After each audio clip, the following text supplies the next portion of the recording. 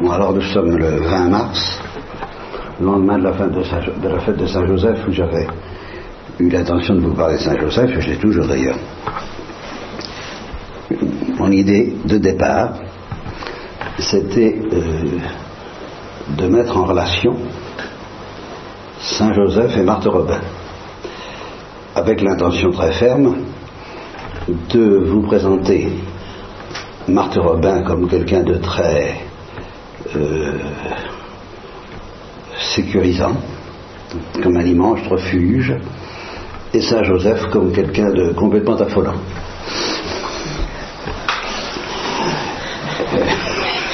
Bien, je fais un peu partie de là. Saint-Joseph complètement fou et Marthe Robin parfaitement sage. Il y a du vrai. Ce que je voudrais vous dire depuis des semaines et des semaines commence à devenir de plus en plus simple, mais de plus en plus impossible à dire. Ça se simplifie bien dans mon esprit, mais alors là, plus ça simplifie, plus j'entre dans cette parole de Saint Augustin qu'il faut inscrire une fois pour toutes sur les 4 murs de cette salle de conférence, plus le plancher, plus le plafond, n'est-ce pas? Alors écoutez bien, puis apprenez-le par cœur, enfin, de préférence. Que dirons-nous donc de Dieu, mes frères? Si vous avez l'intelligence de ce que vous voulez dire, ce n'est pas Dieu.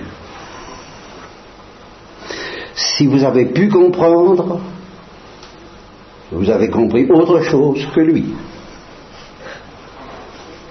Si vous croyez l'avoir compris, vous êtes le jouet de vos propres pensées. Il n'est donc pas ce que vous avez compris. Il est ce que vous ne comprenez pas. Pourquoi donc vouloir parler de ce que vous ne comprenez pas? Alors là, voilà, hein? Une fois pour toutes. Alors là, vous me demandez de parler de ce que je ne comprends pas. Et quand, par hasard, de temps en temps, nous aurons l'illusion commune de comprendre quelque chose, c'est que ce n'est pas Dieu. Bien, alors, précisons un petit peu, car on peut préciser, malgré tout. Nous avons l'Écriture pour nous, nous avons la tradition de l'Église, nous avons cette parole de Saint Paul, le Saint-Esprit, gémit en nous avec des gémissements inénarrables. Et bien là, je tiens un peu ce qui me semble être ce que je cherche à dire.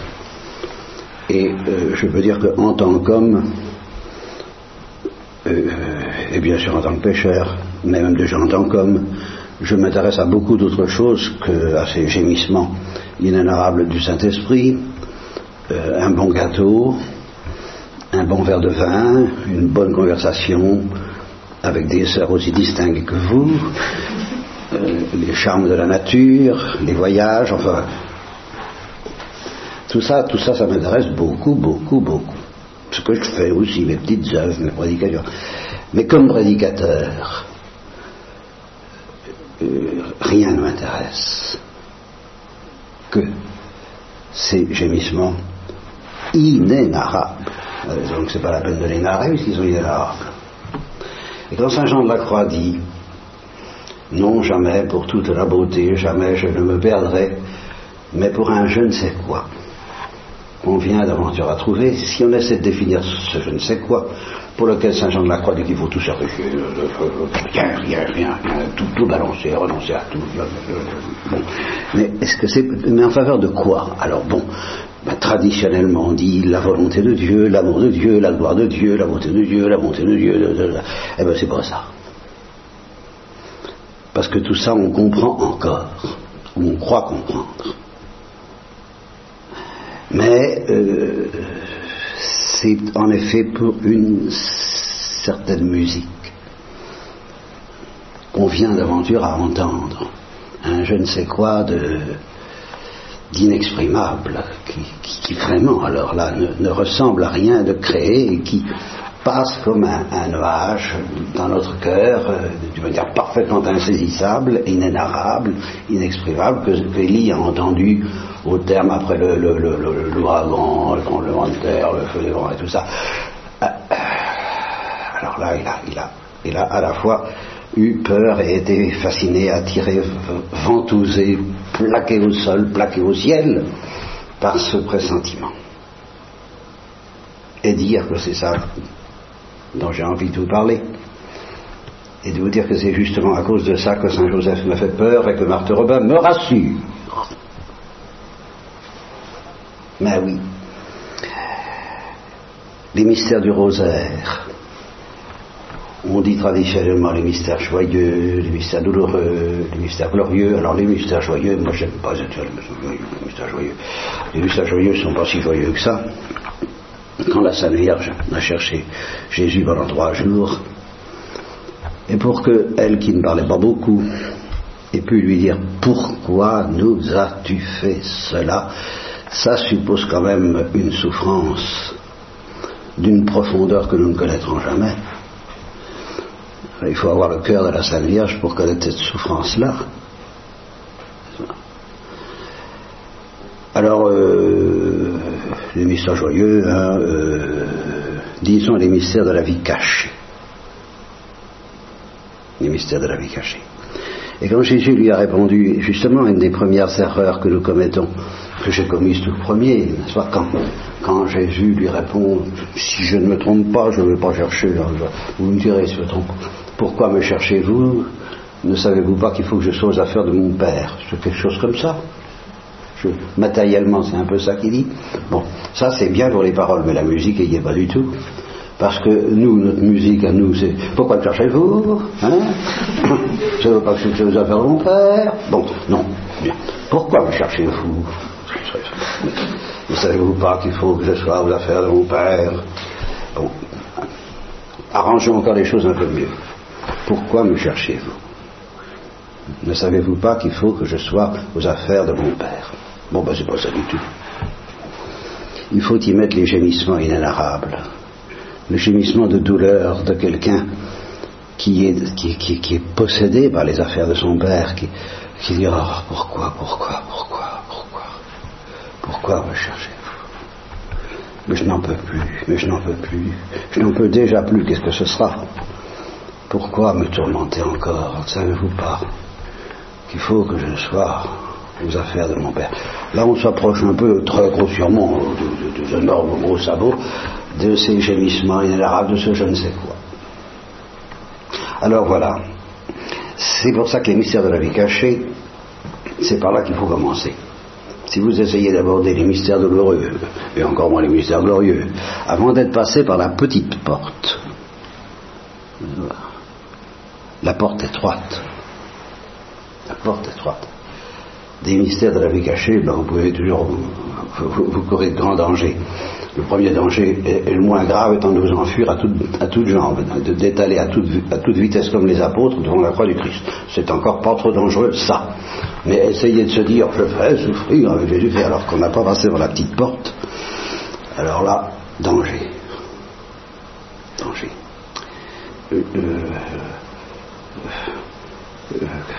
Quelqu'un me rappelait hier que la formule du Père Colbet pour définir la sainteté, petit v égale grand V, n'est-ce pas? C'est-à-dire ma petite volonté égale la grande volonté de Dieu. Ma volonté, c'est de faire ta volonté, n'est-ce pas? Bien. Et là, c'est là où je dis, quand on veut tout sacrifier pour un je ne sais quoi qu'on vient de retour à trouver, et puis qu'on appelle ça la volonté de Dieu, ça reste très dangereux. Et peut-être qu'on peut déjà atténuer le danger, se rapprocher, être un peu moins dans l'erreur, être un peu moins loin du mystère de Dieu, en disant qu'il s'agit, quand il s'agit de la volonté de Dieu, de faire la volonté de Dieu avec un grand V, il s'agit de l'enfant Dieu. Ça, c'est déjà moins dangereux que le Deus et Jesus terribilis, que le Dieu le Père qui trône dans les cieux. Ça, c'est déjà moins dangereux. C'est déjà dangereux de faire cette volonté-là, vous voyez, parce que alors là, bon. Tandis que s'il s'agit de faire la volonté de l'enfant Dieu, celui qui a voulu être un enfant, dépendre de la Sainte Vierge, et à son tour dire à la Sainte Vierge, non pas ma volonté mais la tienne, en un sens. Parce qu'évidemment, le jour du Temple, c'est justement le jour du Temple, il lui a dit, mais je ne demande qu'à faire ta volonté, mais je ne peux pas. Pourquoi me tourmentes-tu? Comme il lui a dit aussi à Cana d'ailleurs, voilà, c'est cette Sainte Vierge qui avait raison. Bon, alors il a cédé, il a fait la volonté de la Sainte Vierge. Toujours dans ce gémissement de l'enfant Dieu. Et la volonté qu'on va faire, c'est Dieu humble, c'est ça, et c'est ça que au fond, ça se résume à tout ce que quand je vous ai dit Saint Joseph et Marthe Robin, c'est ça, c'est parce que le Dieu des douleurs, le Dieu écrasant et le Dieu glorifiant, bon, c'est pas celui-là dont j'ai peur, c'est le Dieu humble. C'est celui-là qui me fait trembler. Parce que celui-là, il faudra bien que je lui cède. Il faudra bien que je cale. Tout au moins, c'est la grâce que je demande pour vous, pour moi, pour nous. N'est-ce pas? Le Dieu humble. Le Dieu qui ne dit rien. Et alors, justement, ça m'amène à vous dire ce que je voulais vous dire au début, parce que ça, je ne pensais pas du tout vous le dire au début, c'est maintenant que ça vient, comme ça. Je pensais vous dire au début, d'abord, encore une chose que je ne pensais pas vous dire au début, mais c'est la scène qui mériterait d'être un drame à lui tout seul, un drame faisant bien l'épaisseur d'un roman, sur lequel on passe dans l'évangile sans faire attention du tout un instant à l'énormité de l'histoire. C'est cette parole de l'évangile, n'est-ce pas? La mère de Jésus, Marie, ayant été fiancée à Joseph, avant qu'ils eussent habité ensemble, bon, nous savons ce que ça veut dire, elle se trouva enceinte, par la vertu de l'Esprit Saint. Joseph, son mari, pas son fiancé là, son mari. Moi je lis le texte, je ne sais pas, moi je me croyais moi qu'il était fiancé, bon, étant juste, et ne voulant pas l'exposer au décrit public, forma le dessein de la répudier secrètement. Bon ben écoutez, avec ça on a un roman, Et quel roman? Deux êtres qui s'aiment. Je ne sais pas si vous le sentez, comment ils s'aimaient, Joseph et Marie, comment ils s'aimaient. Vous vous rendez compte? Imaginez un peu l'intimité. Nous n'aurons jamais une telle intimité. Alors là, la musique, les gémissements inénarrables, la douceur, le murmure doux et léger, entre eux, ça circulait, ça chante, le ruisseau doux et tendre. Et puis Marie, l'ange lui apparaît. Je ne sais pas comment elle a éprouvé ça. Ça n'est pas dit. Entre parenthèses, pendant qu'on y est, elle n'a pas dit grand-chose dans l'Évangile, la Sainte Vierge. Mais si vous la comparez à Saint Joseph, c'est une bavarde. Parce que alors lui, il n'a pas dit un mot. Non, ce qui s'appelle un mot. Cherchez un mot de Joseph là-dedans. Et dans toute la Bible. Vous voyez ce mystère que l'Église, l'Église elle a honoré Saint Joseph avec une profondeur, tout de suite, avec un instinct extrême. Ça c'est le Saint-Esprit, parce que là, il ne s'est pas montré. Et alors là, il ne dit pas un mot, mais elle non plus. C'est ça, le drame. Entre eux, ils se disent tout, dans une intimité pareille. Alors imaginez cette intimité, cet événement énorme qui arrive à la Sainte Vierge, surnaturel, et humain, et physique. Il ne dit rien. Elle ne dit rien. Pas un mot à Saint Joseph. En tout cas, elle ne lui dit pas le secret. Elle ne dit rien. Et lui, il ne dit rien. Pourquoi? Parce qu'ils s'aiment. Et ils se font confiance. Mais ils se font confiance sans rien comprendre du tout de la part de Saint Joseph. Il ne comprend pas. Et alors là, tout de même, ça va loin. Parce que alors là, les exégètes, eux, ils ne comprennent pas non plus, mais alors là, ils me font rire, les exégètes, excusez-moi. Ils ne comprennent pas, mais alors là, ils me font rire, parce que je lis la note suivante, dans laquelle, moi, je ne comprends rien. J'en ai parlé tout à l'heure au Père Philippe Marie, je lui ai demandé est-ce que tu comprends, il m'a dit non, je ne comprends rien. Bon, nous ne comprenons rien, c'est bien, c'est un bon signe. Alors voilà. Le Messie devait naître d'une vierge, ça c'est la note. Certain de l'innocence de Marie. Joseph était fermement résolu à ne pas la dénoncer publiquement. Ah ben ça évidemment, là on se dit oui, c'est bien. Alors, donc il était décidé à quoi dit le texte. Il forma le dessein de la répudier secrètement. Bon, ben alors mettons qu'il la répudie secrètement, puisqu'il en a... il a eu un doute. Il a eu un doute. Au moins à l'état de tentation, je pense qu'il a dû y résister, parce qu'il a eu Saint-Esprit, il n'est pas capable, c'est pas possible, j'ai confiance en elle. Mais est-ce que vous voyez le drame de Saint-Joseph? Il a tout de même eu un doute. Qu'est-ce qui se passe? Qu'est-ce que ça veut dire? Alors, les exégètes me font rire, parce qu'il va la répudier secrètement. Et alors? Est-ce que c'est ça qui va l'empêcher d'être enceinte? Et que ça se voit?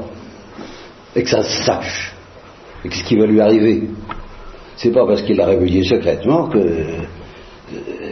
il a eu la tentation de faire ça et de l'exposer à le père Philippe Marie me dit va être lapidé. Purement et simplement. Il a tout de même eu la tentation de faire ça, et la Seigneur n'a pas dit un mot. Et Thérèse de l'Enfant Jésus, ils ont le bon goût, c'était le père Lavergne.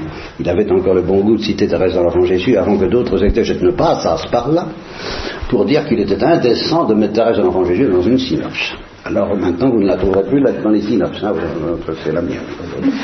Alors, le silence de Marie nous révèle la grandeur et la toute-puissance d'une âme qui n'attend son secours que du ciel.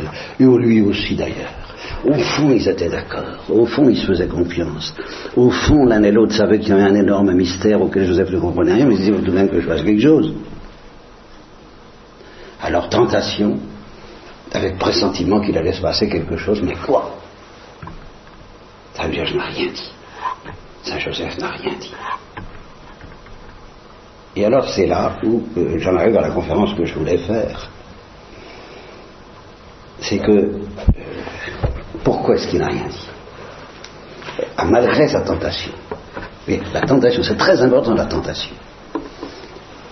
Parce que Dieu voulait que Saint Joseph, comme les anges, comme la Sainte Vierge, comme Jésus lui-même, comme Marthe Robin, soit au carrefour d'un choix.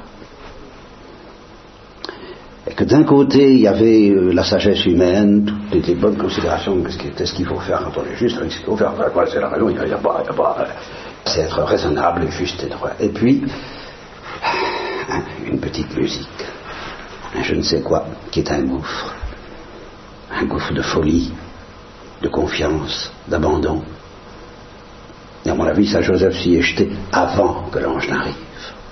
Moi, je suis convaincu. Ça n'engage que moi, parce que je ne comprends rien, je peux me permettre. Hein. Mais moi, à mon avis, Saint Joseph, il a dit oui au gouffre.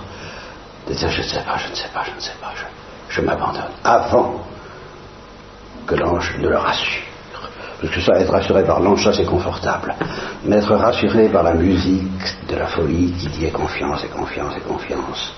Ne cherche pas à comprendre, abandonne-toi. Alors ça, c'est ça là, que j'appelle la folie de l'humilité trinitaire. Que les anges... ça va poser un problème aux anges. Hein. Bien. Il fallait que ça pose un problème à Joseph. Parce que Dieu avait envie que Joseph lui fasse le cadeau d'être tenté contre ce gouffre. Et lui dire, allez, oui. J'abandonne tout. Et alors, une fois que Saint Joseph a dit oui, alors Dieu, le reste, je suis tenté de dire, ça n'intéresse pas, entendons-nous, ça m'intéresse de nous faire des cadeaux. Et alors, il roule Saint Joseph dans la joie, dans la gloire, dans la bénédiction, et puis ça recommencera à la croix, bien entendu, sauf qu'il sera peut-être mort avant, la bonne mort, le patron de la bonne mort. Lui, ça lui sera épargné, mais c'est secondaire. Il a dit oui au gouffre. C'est tout. Et ça, pour Dieu, c'est ça qui compte. Après, le reste... c'est facile. Marthe Robin, voilà, c'est la même chose. Elle a été malade, elle a été tentée de se révolter.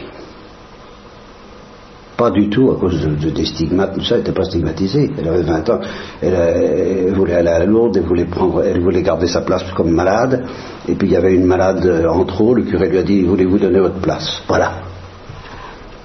Elle n'avait pas envie de donner sa place. révoltée à l'idée d'être malade, révoltée. Et alors, elle a dit oui. Vous savez, c'est comme les commissaires de police ou les détectives. Il s'agit de faire avouer le coupable une fois qu'on l'a fait avouer. Bon, le reste, bon, c'est des formalités, quoi. Là, il s'agit d'obtenir le oui de Marthe Robin. Bon, le reste, les 50 ans où elle a subi la passion pour Dieu, c'est des formalités. Il l'a possédé, il en a fait ce qu'il a voulu. C'était pas un problème pour lui. C'était un problème pour Marthe Robin. Encore. Tous les jeudis soirs, elle disait je pourrais pas. Le Père Fénu dirait si mon enfant, non, je pourrais pas, mon Père, si, mais si mon enfant. Comme le Christ à l'agonie. Et alors là, de nouveau, elle combattait quand même, parce que la faiblesse de la chair. Alors Jésus aime ça, Dieu aime ça. Il aime ce combat, c'est dans ses goûts. Je comprends rien à Dieu, mais je comprends pas du tout pourquoi il y tient à ça. Alors là, vraiment, à quoi il joue? Parce qu'il nous dira dans l'éternité, maintenant tu peux rien me donner. Mais tu m'as donné quelque chose, 50 fois 50 pour Marthe Robin. Tu pouvais pas te jeter dans le gouffre, oh Joseph. Tu t'y es jeté, merci Joseph, pour l'éternité. Voilà. Alors, bon, bah, si vous y comprenez quelque chose, vous avez de la chance, vous me donnerez des explications complémentaires. Je les attends de votre prière. Merci.